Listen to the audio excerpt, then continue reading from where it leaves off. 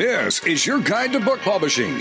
Everything you want to know but didn't know what to ask with your host, Dr. Judith Briles. On the show today, you'll find out where book publishing is going and how to take advantage of it. How to identify and avoid publishing predators. What opportunities are emerging as the book trade evolves in new forms. How to avoid losing money and much, much more. Join us now as a variety of publishing pros will deliver insights and strategies to take the author to the next level of publishing. It's your guide to book publishing. Everything you want to know but didn't know what to ask. Brought to you by Author U and the Book Shepherd. And now, here's your host, Dr. Judith Briles. Well, hello, everyone, and welcome to this edition of the Author U, your guide to book publishing podcast. Throughout it, along with my guest, I'll share ahas, insights, and tips to enhance and support your book and publishing journey. My goal is always to support you and your book's success. Just a reminder, if you're on Twitter, do connect with me on @MyBookShepherd. And if on Facebook, why not join my book publishing group to share your news or ask any questions. And of course, you can always email me at judith@briles.com.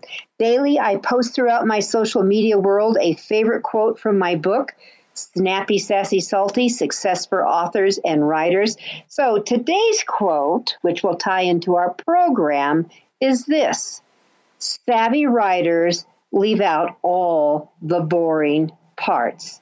So what's today all about? Well, we're going to get started. We're going to be talking about humor. We're going to be talking about creativity. And with us as our guiding light is award-winning stand-up comedian, hilarious and high energy, a little intuitive and certainly interactive, Nancy Norton. She's the headliner for the Comedy Works here in Denver, Colorado. And she just was on our at our extravaganza as our headliner for the evening entertainment. Nancy, welcome.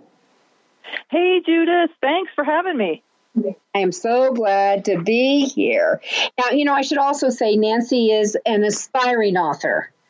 That's so, right. That's right. She's an aspiring author, and she's also, when I said award-winning, here's someone who was identified as the best of the Fest show with Jay Leno in Burbank. She was a champion in the Seattle International Comedy Competition. She was the winner of the Boston Comedy Festival, the first woman to ever do it. And she is a Grand Slam champion storyteller. So here's how this works with your writing, everyone. You need to use humor. Even in deep pain, humor is part of the process of actually coming out of it. All of us, I think, need to understand that. And also the art of storytelling. So you fiction authors get that storytelling is imperative. You get that. But the nonfiction authors need to get it too, because that's where you hook your points as you move through it. So Nancy, let's add on. How are you? I am doing great. I'm having a great day. A lot of creativity going on over here at Norton Central. One of the things I want to say, you said even in states of pain that we need to use humor. And I would say, and I would add to that, especially when we're sharing pain and with ourselves or others, it just makes it more manageable, more palatable. And, inviting actually invites you to process some of that pain. It's a tool I use all the time, actually, in my journey through life. It's really helped me survive and thrive. So I just want to say, absolutely, when you're in pain, add the humor to make it manageable. Well, and sometimes I shared a story. You didn't hear me on it when I was speaking on Saturday morning at the extravaganza. But I was showing how to reinforce your books in front of an audience without saying a word about your book. It was an image issue. And I shared a story about a woman. I've interviewed over 10,000 people through my career and writing my books. And there has always been one that was just like at the top of the pyramid who stood out. And I mean, I'm not going to go into it. It's a horrendous story. But I refer to the roller coaster that when you when you're in deep pain, when you're writing about pain, when you're experiencing pain, when you're speaking about it, that you've got to bring people out of it to give them relief so they can turn the page or stay with you, And so, Nancy, how do you do that as a humorist? Did you say, how do I do that? Yep. How do you do it? I just do. I think there's something organic in me that just happens. I have a hard time telling a sad story without the humor. In fact, when I won the Grand Slam championship of Truth Be Told, I actually did not expect to win it. I needed to process something that was very sad. I lost a baby and I was very sad and I needed to just get that story out. And my friend told me it's the funny stories that win. So I was just not in it to win it. That time I was just in it to process it and share. And so, and not that that's what the intention is of the Grand Slam storytelling, but that was what I selfishly was doing. So I went in there and I was telling this sad story about a miscarriage, but I can't help it. I just throw in, like, this is how I relieve myself. And it's a very organic process of kind of getting perspective, stepping out of myself intermittently, looking back at myself, acknowledging how ridiculous this one thing is that I just said, even though I'm not making fun or belittling my pain exactly. I'm just like, there's something around the pain, like not necessarily on the bullseye of the pain, but in, concentric circles away from it where I could manage it. Anyway, that's kind of a vague answer, but that is, I'm sticking with it. But it was weird that I ended up winning that night. And it was just, I think, the heart share, the vulnerability, but also sharing vulnerability with strength. I don't know if that's not really an oxymoron now that we have Brene Brown out there, but I thought I came up with that in the 90s, that my vulnerability was my strength. But turning your vulnerability sideways and kind of like, oh, here's a funny aspect of that experience. Is that too vague? No, it's not vague, but also what it does is it opens up. Maybe instead of opening up, it gives people permission to do that, which I think is always really important. Yes, I give you permission. Each and every one of you have my permission to laugh at your pain. And I mean, it gets a little trickier when you laugh at other people's pain. And that's what I don't recommend doing. You'll find that that's what's called, there's adaptive humor and there's maladaptive humor. And I think adaptive humor is when we are laughing at our own pain. Maladaptive humor is when you punch down. That's what we say in the comedy business. Oh, that guy's punching down. He's punching down at people that are in pain or people that are marginalized. And I came up in the 90s as a comedian, and in the 90s, it was still quite all right to make fun of marginalized people who were suffering in our society. Now it's not cool, which I appreciate because it's a little safer place for me to be completely who I am, which is a non-binary 61-year-old woman. I can actually come out and feel safe about doing that, whereas in the 90s, I would come out, I identified as a lesbian, and I would do comedy shows all over the country, and I just wanted people to meet the lesbian next door and to take the whatever stigma off of it. I came out before Ellen on national television. I came out before Rosie O'Donnell. I came out before all these people. I'm pretty proud of that. And now, of course, I came out as a retired lesbian. I'm no longer a lesbian. But anyway, oh, well. In the 90s, the humor that people used would make fun of my pain. No, don't make fun of my pain. Make fun of your own. That's where the expansiveness is. And that's the invitation to say, oh, if she can laugh at her pain, I can laugh at mine. Well, I think that is. So how do you set that up? Let's talk about the setup of those kind of things and maybe now we're kissing on the creativity. Like, and do you observe something? Do you said you were processing a loss of a baby. Is that something that you say, if this is happening, then this is where I need to go, or what do I need to do here? Well, and this is where I find I am not the best teacher because of my intuitive style. But what I would say is just what I do is like I said, I take these mini, and I don't think it's dissociation. Maybe it is. I take a little quick step outside of myself and look back in on what I just said. Like, this happened spontaneously during my share about losing a baby very early. Honestly, it was just 2 months in gestation. So a lot of people would not even, this was not a commentary about, abortion rights or pro-choice or any of that. It's like, I happen to be pro-choice, and I was choosing to have a baby, and so I was very attached to this unborn child that people, the nomenclature, you can use whatever nomenclature, but in my heart and mind, it was a future child. So I was really bonded already. And then when, no one in my family that I knew of had a miscarriage, I wasn't prepared. I was, just very optimistic and never once prepared for the possible loss. And then the sudden loss. And only that far into gestation, I was so invested and so depressed afterwards. And there was this part of me that felt unfulfilled, that I wanted to hold that baby. And I realized it was so teeny tiny. And the name of the story, I think, was something like bean. It was like the size of a bean. I'm trying to remember how I told this story now, like being there. I haven't done that. It was just something, I knew that sounds trite. I can't remember how I worded it. But I was walking around my house holding my cupped hand as if I were holding a tiny bean, a little tiny next to my heart. Like, I just needed that. See, I can get a little emotional thinking about that, just holding her next to my heart.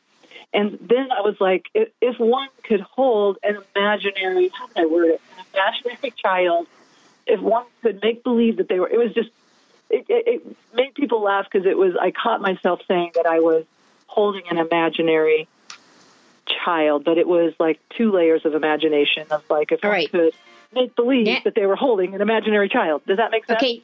Yes, it does. And I want you to hold on to that thought. We're going to take a quick break. We'll be right back with Nancy Norton.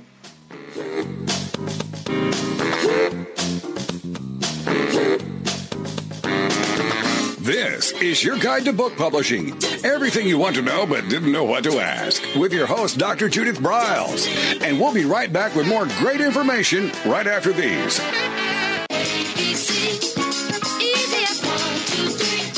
Is there a book in you or another? Author U shows you how to create, develop, and publish your book without being hoodwinked. If you already have a book out, you will find a supportive and brainstorming community that is connected and creative, no matter where you live. Author U brings in national experts for its book camps and annual Author U extravaganza. It has regular meetings and delivers webinars for its members on timely topics. Through Author U's extensive network, members enjoy exclusive benefits, including significant discounts for a variety of services necessary to publishing. Author U is the premier authoring resource in the country, creating community, education, guidance, vision, and success for the serious author. If you want to create a book that has pizzazz, punch, and panache, Author U is for you. Timely author and publishing tips and articles are posted on its social media platforms, and it is free. Discover Author U, where authors go to become seriously successful. Join Author U today at authoru.org.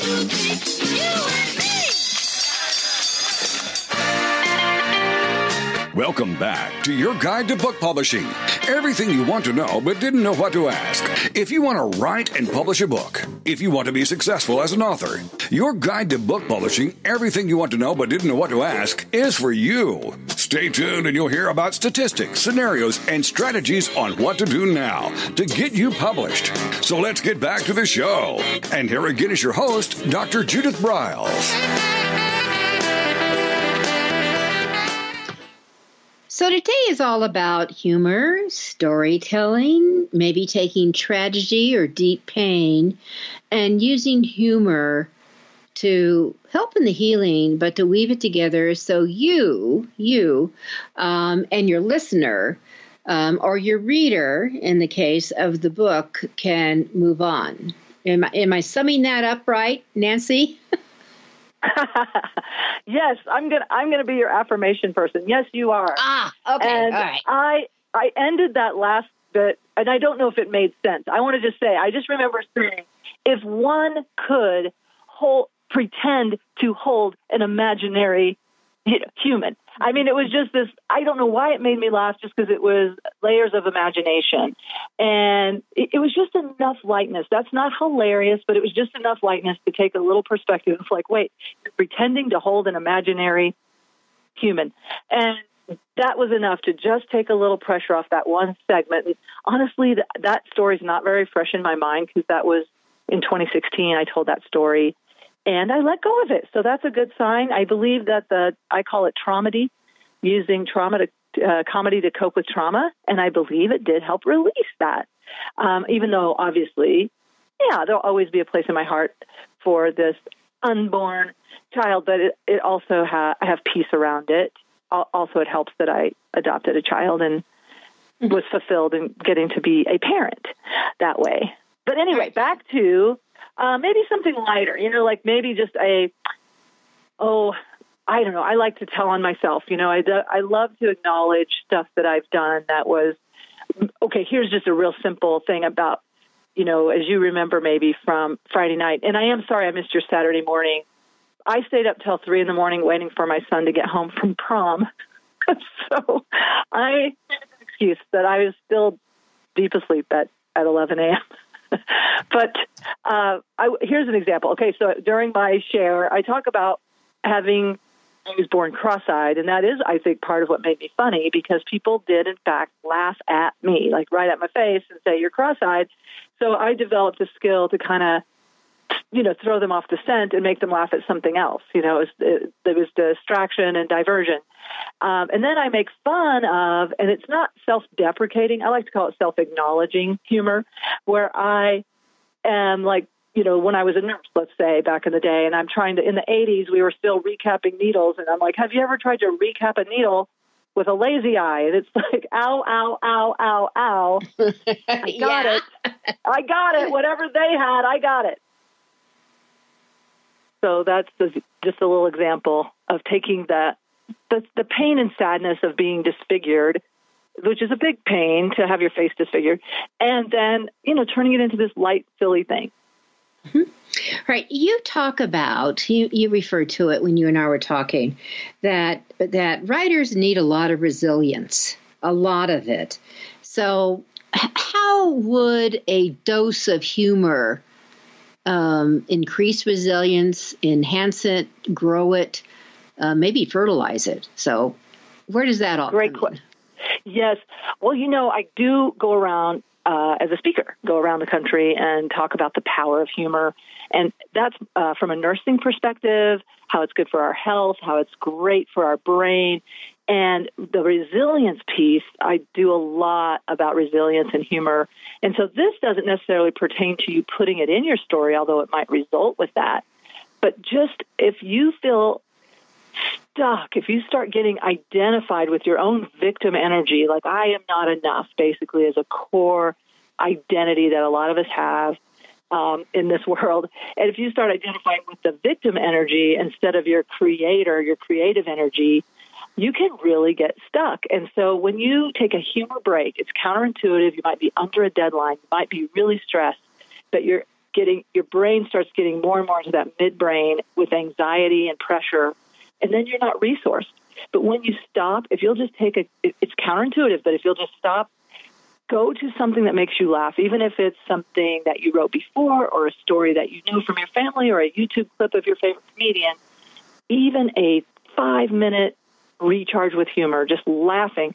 To get a joke, you have to use all the major lobes of your brain, and it gets you into this almost like meditative, it's like expansive connection with your subconscious, so much more resourced. And all of a sudden, oh my gosh, everything feels manageable. I think it's a gateway to my higher self. I do think humor is a higher consciousness, and it just really helps, energizes your brain, gets more oxygen flowing. Suddenly you have this, I can do this. And then all of a sudden ideas come and you're back at it. I remember I was on those of listening know that I spent 30 years on airplanes going to speaking gigs. And I was reading a book. I usually sat on the aisle. I was reading a book, and it was laugh out loud funny. And I was trying to control myself, but I was laughing. And finally, I didn't have earphones on. I'm just minding my own business, having a good time with myself and my book. And I feel movement coming up from behind me. And finally, it was a woman from the back of the plane. And she said, "What are you reading? We can hear you back there, and we want to know." So humor is contagious. Laughter is contagious. Now, you have the healthcare background. So what's the latest data, really? I mean, that ties in humor with healing? Oh, there's so much new data since Norman Cousins. Right. I want to acknowledge what you said just now about the woman coming from the back of the plane. It reminds me of that scene in Sleepless in Seattle. Isn't that the movie where is it Meg Ryan? I can't remember actor's names very well. Meg Ryan. Faking Meg an Ryan. Orgasm, and then everybody will have what she's having. Yeah, that's right. I think that was Billy Crystal and Meg Ryan, and Billy Crystal's mother was the diner. She had a bit part, and she's the one that said that, "I'll have what she's having."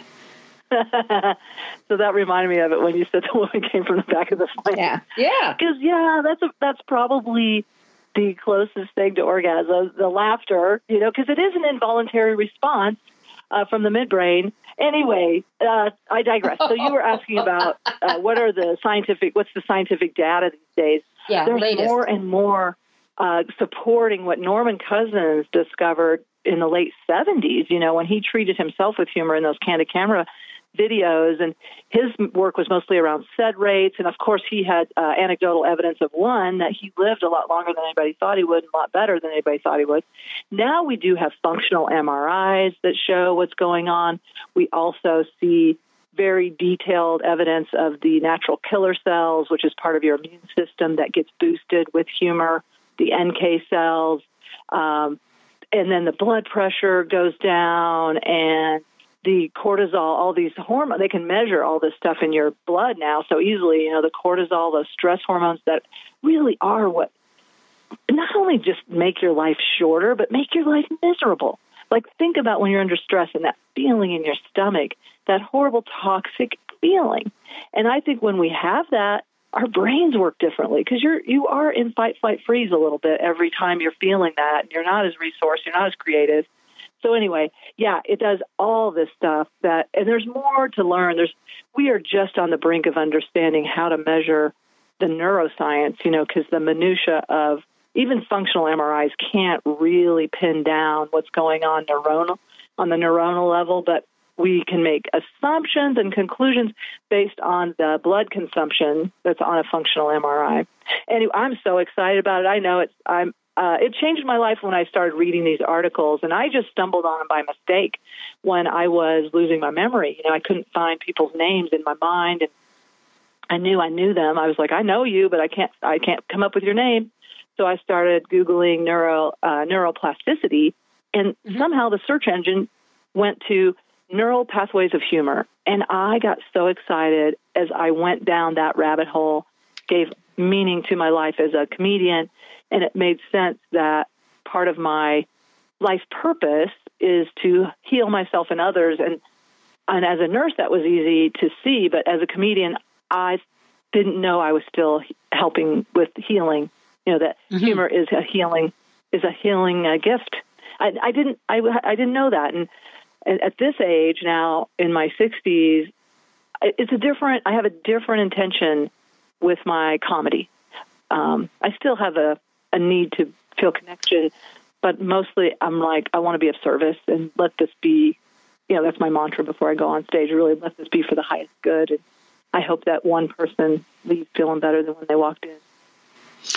When you were talking about what triggered the visualization that came in my mind when you were talking about the negativity and the Billy and all that, and what humor It's a whole new form of, acid reflux that can shoot all over very bad things. But the humor can be the soother and easer and tamper it down. Maybe you all don't need the purple pill. You need to just laugh more. Just saying. Well, I think you make a good point. A really valid point, because it's also a painkiller, because it releases endogenous morphine, right? Endorphins. This is the organic, God-given painkiller, and it's not addictive. It doesn't cause you harm. The Sacklers make no money off of it. I'm just saying, you really could. If you are addicted to an opiate, I don't vilify that. I mean, we've seen, if you saw Dope Sick and you understand the corruption of Big Pharma, I want to put it out there. Get some help. You do need help with that. And then once you get off of those, get onto the natural painkillers, get onto the humor. And also, I'm a long-distance runner. I'll be honest. Humor and long-distance running have kept me off of antidepressants and painkillers, because I am in a lot of emotional pain. I have a background that we don't need to go into, but people don't become comedians for no reason. Let's just put it that way. Mm-hmm. Well, I've known comedians, and I know people who write books like on humor. And one of the reveals is a lot of comedians come from painful backgrounds, and it's how they survived. That's right. And brought that out. When I was talking about healing, and we'll jump on to another topic, but I remember many years ago, I was 30 and I was very ill. Very, very ill. And John used to come in and read to me. I was paralyzed. And John used to come in and read to me. And I used to have to hold a pillow over my entire abdominal area. Because he would get me laughing. And in the book he was reading was David Niven's autobiography. I can remember it to this day, and it had the word moon in it. So something about the moon. I'm gonna get that on Audible. I had a huge crush on David Niven, and I remember drawing pictures of him. I had his headshots. Oh my gosh! Please don't eat the daisies. Oh, well, please, anyway, please! I was so in love with David Niven. I came out of my paralysis with David Niven on my belly. And you all could just figure that one out. That. I adore hearing that. And I want to say, and Judith, I know. Hold on. We're going to take another break here. We have something exciting after the break. We'll break time. We'll come right back. And with me is Nancy Norton. And we're going to get on some tips and techniques and strategies of how to incorporate humor into your writing. We'll be right back. This is your guide to book publishing. Everything you want to know but didn't know what to ask. With your host, Dr. Judith Briles. And we'll be right back with more great information right after these.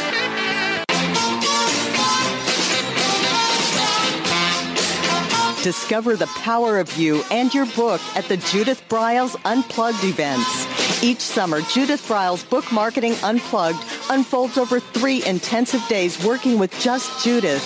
You get publishing strategies, author and book platforms, book marketing panache and pizzazz, and authoring tools to take you and your book to rock star success.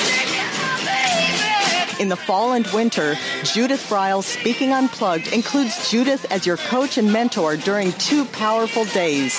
You will learn how to structure a speech, how to create openings and closings, how to find gigs that pay you and sell your books, and you will get one-on-one coaching. Go to thebookshepherd.com and click on the Events tab to learn how to participate at the next Unplugged Workshop event.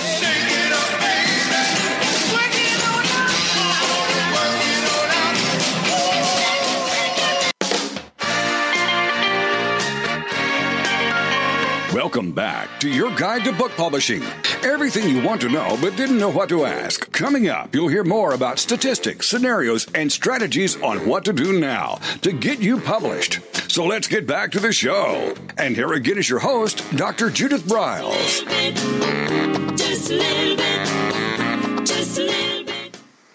Nancy, let's talk about writing with humor. I'm assuming when you're working on stuff, it is not all in your head. You're doing some script writing with it to come back as you rework it. Would that be correct?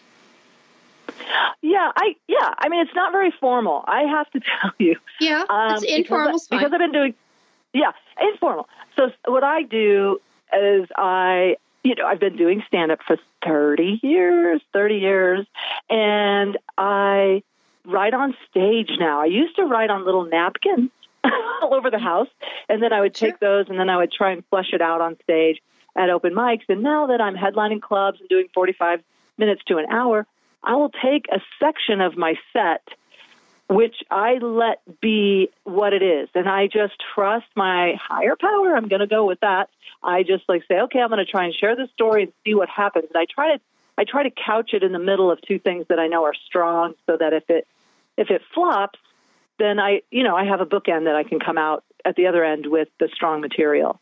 And I did share a story that was really raw and really not quite ready at your conference, and I appreciated your critique of that. And, I have to say, I drove home going, oh, I disappointed. I don't like to disappoint people. I felt like I disappointed you. But I was like, oh, I need you to know that I should have, I do this thing where I just do a raw segment, and it was maybe 10-minute segment in the middle that maybe wasn't the right thing to do. Maybe I owe you some money. I don't know. But I will say, I appreciated that opportunity and I will grow from that, but let me just add to this for someone who has also been speaking on a platform for 40 plus years, that there are times, all of you who are listening, there are times the angels descend, literally. Anything that comes out of your mouth is like gold. It is unbelievable. And there are times we all have hiccups. We all have hiccups. And I think it's really, and also let's transport that to writing. There are times when your writing is golden. Haven't you all listening in had chapters that just flowed? The figures are just clicking and things are going. The characters are talking to each other. Oh my God, you can't even keep up. Things are going so fast. It's so wonderful. It's magical. And other times it's like, oh my God, I'm stuck in quicksand. I'm never going to get out. All right. We all have those times. We all have these times. And so let's tie this into writing humor. And Nancy is a very physical person when she moves around. There's a lot of physical things going on. As a writer, Nancy, how can authors really get good description, physical, that can carry a reader into what's happening, and they can feel, they can experience the humor with it? Does that make sense, what I'm asking? Yeah, it does make sense. And I don't know that I write for the stage, so I'm not sure I'm the best person to answer that, but maybe you and I let's work something out together. Let's do a little mini workshop together. Let's take a little segment of the story that I told, which we won't go into the heavy, long-winded version, but let's just go to the cartooned version where I was in a domestic violence situation. I called the police of Boulder thinking they were going to show up at my house, and this is the cartoon. I cartoon my pain. And I think because I'm such a physical comic, I love to exaggerate things to the point of ridiculousness, and I do have cartoon imagery. So I pictured a cartoon of a rainbow. I thought, oh, it's Boulder. They're going to come up here with a rainbow paddy wagon instead of putting anyone in it. Out will come these clowns with smudge sticks, and they're going to smudge my relationship. If you're familiar with smudge sticks, they're going to they're going to get all these demons out of my house, out of who I thought was a loving partner, and restore us to sanity. And that was, there's a part of me that really had a fantasy that this could get restored to sanity. And that's the little funny ding, ding, deedly, imagery I have in my mind, rather than what really happened, which was, and this is where my story would go, is it really was a black and white, and the police have black and white thinking, and one of us confessed to a crime, the other one denied. So one of us got to go to the Boulder County Jail, and then I have another cartoon about that. So the imagery, you tell me. Okay, so the imagery I would brought in, you were, knowing that Boulder, and maybe some people don't realize that Boulder is like Berkeley's California, where I used to live. Right. Very progressive. Everybody, it's freedom Very and it's loving and anything can go and all that. And where Nancy could have said something where I expected the rainbow wagon to show up. What happened was the black and white one came up with the red cherry on top or something like that. That's good. Okay. Yeah. So I would bring, and I realized that my rainbow was not inside the black and white, and it was going to be this or that. And I guess I would be doing some play, and I would continue to play with that. But I think that it's really important that there is a very strong juxtaposition that shows up. That they really could see, because you introduced the black and white, but you didn't put the cherry on top. How's that? I like that. I like that cherry on top. Yeah, and I think that, and of course, when you see cop cars today, it's really hard to see where in the heck that cherry is because they're not on top of their cars anymore. They're hidden. Yeah, they are. They're hidden. They sneak up on you. Oh, yeah. And I always think that's really sneaky. That was really sneaky. I know when I was driving, just as a segue, I was driving one of our attendees to the airport yesterday. And, and I'm going, this one freeway, we can easily go 80. I'm going 80. I am getting literally tailgated. Really, this guy is pushing. I move over and I don't know. He must have been going 100. And I'm just saying, either your plane's late or you're really stupid or something's going on. And it wasn't a mile later that the black and white, actually it was silver, the silver car with the cherry on top nailed him. Oh, instant karma. And instant karma on that. But let me come back to the spiel that, we've got resilience going on. And that you're trying to interject, describe humor. And as I said, you used your body. You have physical comedy. How do we write that up to bring the reader with us? Well, I'm going to do another example about people road raging next to you or people that don't merge when everybody knows it's time to merge and get over. Again, I get descriptive. I just naturally picture things. I don't know how. Like I said, I feel I don't know always how to teach what I do intuitively, and but maybe with your help, this is one of the things I've done in the past, and I had this, when people cut you off in traffic or do something like that actually feels, where you get scared because it makes, fear and anger are close friends. And if you don't want your blood pressure shooting through the roof or your rage, what I like to do when people do dangerous things in traffic is I like to imagine that person has diarrhea. And I know that might be too scatological. I don't know for your podcast, but I just feel like honestly, if they are, I like to picture them puckered and trying to get home. And then I have compassion that comes up in me and I wish them well. And I go, gosh, I hope you make it.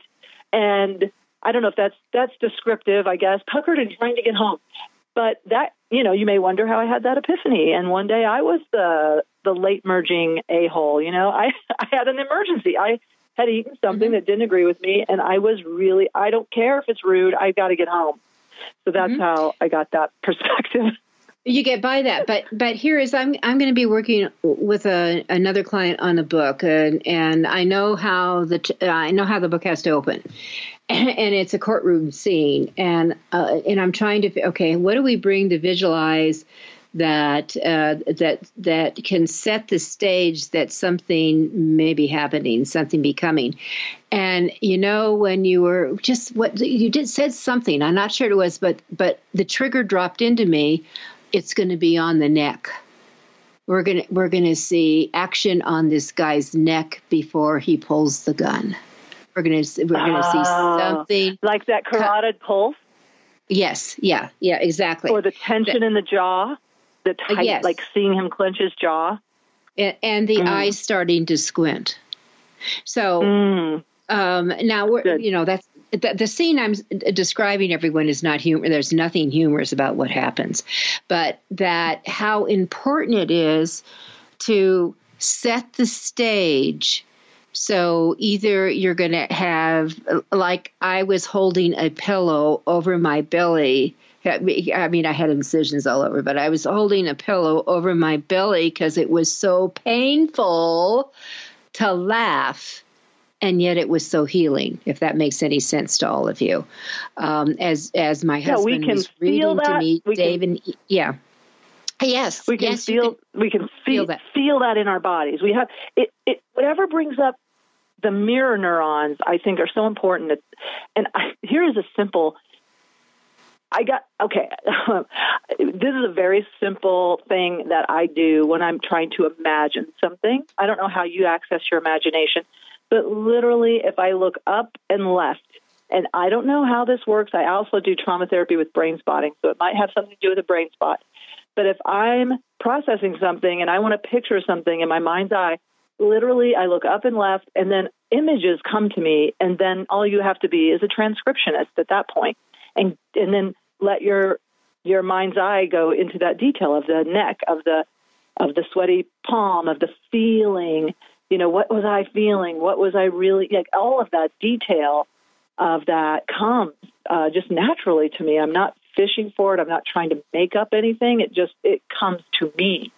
And I would say that, to me, that's my invitation portal. I don't know if that works for other people, but that works for me. Look up and left. I love the phrase invitation portal. So that when you are trying to, all of you, I think with Nancy can jump on this, and we have another minute before we take our final break. But that what happens is that when it comes up, and that I love the phrase, let your imagery become the transcription, is that, and what I said earlier, Nancy uses a lot of physical, I mean, she uses her body slinking down, moving around, and it's like sometimes, I can't do that. But that if you can now use the magic adjective words to bring your reader in, to describe what the body is doing, or the motions, or the facial reaction, that will reveal the hints and invite the reader to come in so they're with you. Does that make sense, Nancy? It makes perfect sense. And not only that, I love to go back to those mirror neurons where we actually feel ourselves doing it in our mind's eye. So that's such a joining. Yeah, we're having a shared experience, the writer and the reader. Yep, I love that. Okay, we're going to take our final break, and we'll be right back with Nancy Norton.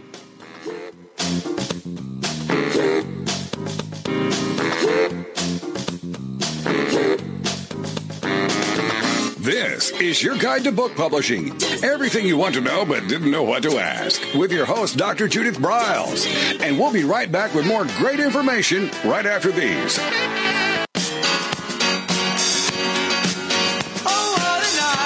Are you confused about publishing options? Do you know which printing option is best for your book? Does your stomach flip when you think about selling books? Or do you feel overwhelmed with what to do about book marketing and publicity? Get the answers and much more. Get them and from someone who knows publishing inside and out, from both the traditional and independent sides, how to make a successful book. You can't do it alone without paying the price. You can spend your money creating a book that turns out to be so-so, or you can create a book that looks and feels classy, builds your brand and platform, and is a success, a bestseller. It is your choice. You choose. If you want author and publishing success, you want Judith Briles as your book coach. Sign up for her weekly blogs and e-zine at thebookshepherd.com.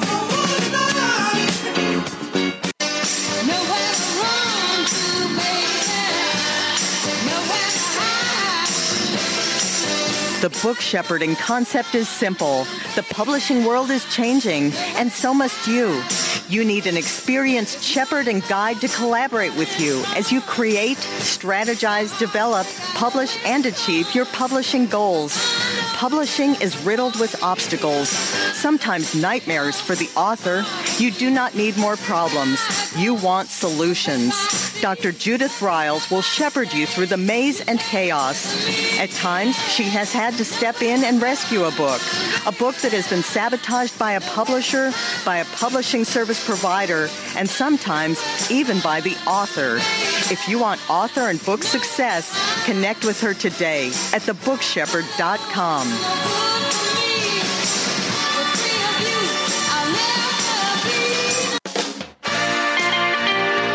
Welcome back to your guide to book publishing. Everything you want to know but didn't know what to ask. If you want to write and publish a book, if you want to be successful as an author, your guide to book publishing, everything you want to know but didn't know what to ask, is for you. Stay tuned and you'll hear about statistics, scenarios, and strategies on what to do now to get you published. So let's get back to the show. And here again is your host, Dr. Judith Briles.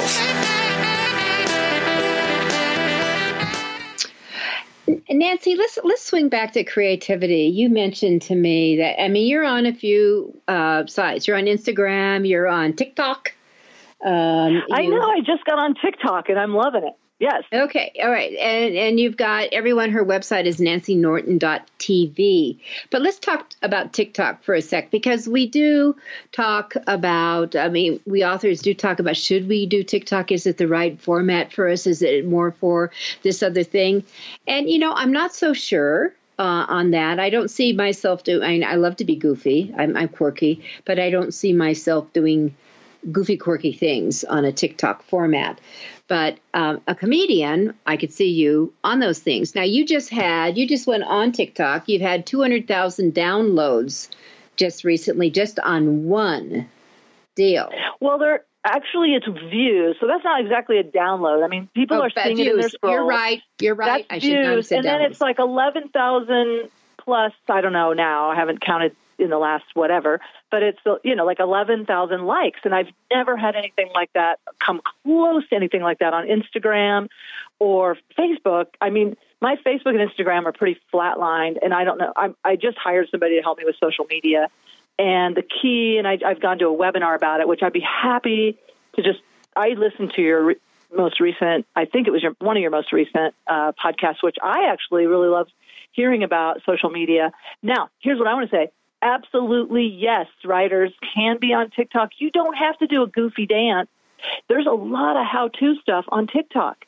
My son is becoming empowered by following a kid with ADHD who's talking about it candidly, vulnerably. There's a girl on there talking about her Tourette's who's very vulnerable. And it's not just a goofball site. It actually is like, learn how to do finances. There's all kinds. You start looking around on TikTok, start curating your TikTok, and you will find anything. And there could be how to write a book, definitely. And they're allowing longer and longer. I think it's up to 3 minutes now. And there's always click my bio, to get to go to my YouTube. So I highly recommend it. I have gotten out to a much bigger audience on TikTok, and all I'm doing is taking 60-second, 30-second, like ends of jokes with the punchlines. And the ones that are getting the biggest hit are from nurses. Nurses are so burned out right now. And so a lot of my hashtags are compassion fatigue, stress management, nurse life. And I'm saying the things the nurses wish they could say. Like, I am so tired. You want me to have compassion and do all this shit? And that's the one that got 200,000 views. Yeah, it's actually wiped out. As we record this, it's 210,000. So. Oh, wow. Okay. There you go. And that blows my mind, because I've never, ever had any kind of exposure like that. Now, the other thing that helped me, to be honest, I did have a Dry Bar special. Dry Bar Comedy has a big platform, and they invited me to be a collaborator on Instagram. And I don't know if you're familiar with that feature on Instagram, but you invite collaboration, and then you get on 2 Instagrams at once. And so that did help me. They, in fact, messaged me and said, would you please invite us to be a collaborator on your Instagram? And then so I've had a couple of Instagram videos that got 600 likes, but nothing like with TikTok, where I'm getting out to a much, much bigger, broader audience. And like I heard you say, a narrower. I learned something from you by listening to, because I'm always doing the 3.1 billion, how many people have nurses of TikTok, but then getting down to the narrower. Sorry, I'm from the Ozarks. Narrower. The one where I say it's so much easier to be the whale in the pond instead of the sardine in the sea. In other words, the more you niche yourself, the bigger your market can become. Yeah, I'm going to work on doing more of those too, the little fine. And then also I went on, what did you say, TWUB? I went on there and registered my name. So I learned something. Thank you so much. Yeah. Good. Thank you so much. Yeah, I highly recommend it. I think go look at other writers on TikTok, see what they're doing. You can be a talking head. You actually can just give really succinct nuggets and then build and then have click my bio for more or click my, whatever to get to your website. So you don't have to dance. Although I want to say, Dr. Judith Briles, I would love to see you dance on TikTok. I would share it. I will share your post if you dance on TikTok. Come on. Well, I do have the pantyhose dance. See, you didn't hear me do that story. I heard the end of it. I was so bummed that day. But my God. What's ironic about that is I was auditioning for an underwear commercial for Father's Day that I was supposed to be saying lines like, it's the bulge enhancement for me. So I was late because I just got this pinged audition for this commercial. And then I show up there and you're talking about your underwear on the ground in Seattle. Oh, yeah, that did happen. But it's a great imagery. You're so good at that, at the imagery and the, like, I came in at the end and I definitely pictured what was going on.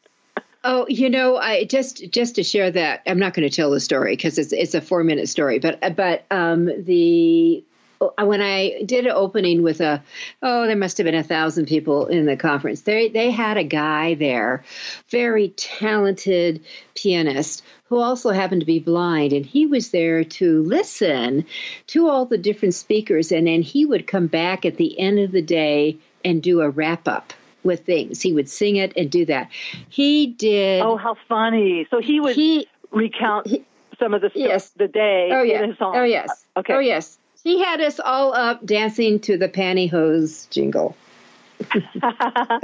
Well, see, you could do that pantyhose dance. No, I will not. Come on. I will not. Double dare you. Right. Double dare from old Nance. No. That I would not do. But anyway, all of you. So what Nancy's done is opened up because I was, going to go along and play around with TikTok. I have and we're going to go after aggressively build our YouTube station now, YouTube channel that we've got going on because we've got all our podcasts going up. But I do a new video every day for the YouTube. Wow. And I'm saying there is no reason why those babies, the ones under 3 minutes, could not be transported to TikTok. Absolutely. And I will tell you from my guru that she has a huge following on Instagram, and I went to her webinar. If you can get anything down to 7 seconds, you're going to win a prize because that's the algorithm that Instagram Reels is rewarding. It's so hard. But think of if you can give a nugget that's under 10 seconds, under 20. If you need the full 3, that's fine. But if you can get something down to 7 seconds, Reels, I don't know why, but that's what they're rewarding because of the attention span. So if you get that final because the average American has an attention span less than a goldfish. Yep. So, and a goldfish, goldfish is 8 seconds, everybody. All right, so here's what, for your imagination, your creativity, you need to really grow. Here, I'm going to give you a list. You need to grow your use of adjectives. And those adjectives have to be snappy, sassy, salty. They've got to have a little juice to them. They've got to bring people in. So they're whatever it is up in the brain, maybe Nancy, you can help here, the brain that kicks off the thinking and pulling. What you're doing is, imagination to me is like a fishing expedition. You throw the line out, it's got bait on it, and you start reeling it in until you hook them. So, and that's, Nancy, what you have to do with your humor, right? You got to hook them all the time. Yeah. I wish I knew more what I was doing sometimes. Lately, it's so simple. I really am trying to integrate my heart and mind and spirit. And when I'm on stage, now it's easy on stage, maybe it's easy, I don't know. But in writing, when I started writing my book 10 years ago, and it's all on 3x5 cards. Got to start somewhere. I know. But I tried to do a spiritual connection with my future readers. And what is it I'm here to share?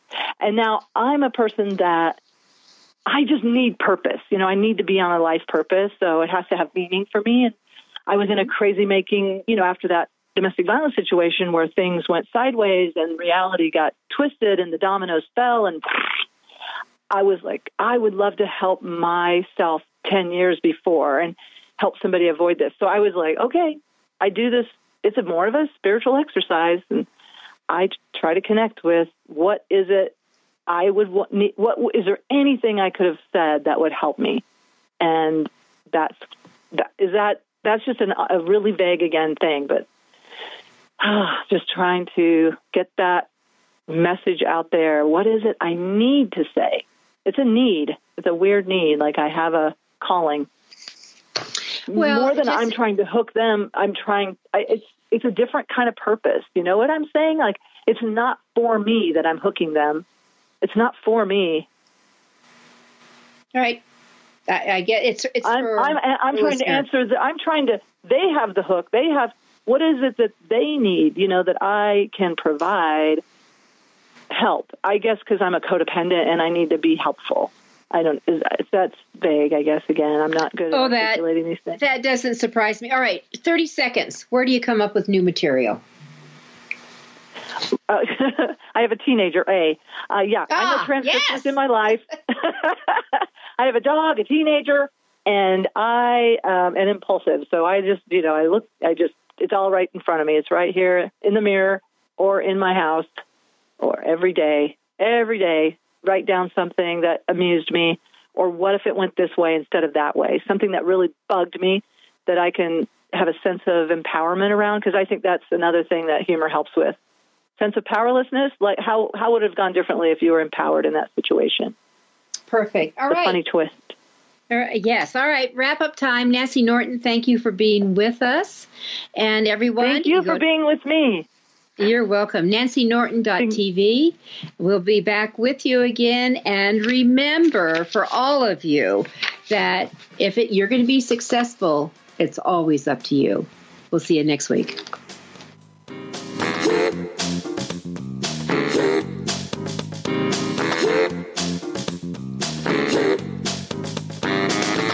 Thank you for being a part of Your Guide to Book Publishing. Everything you want to know but didn't know what to ask. With your host, Dr. Judith Briles.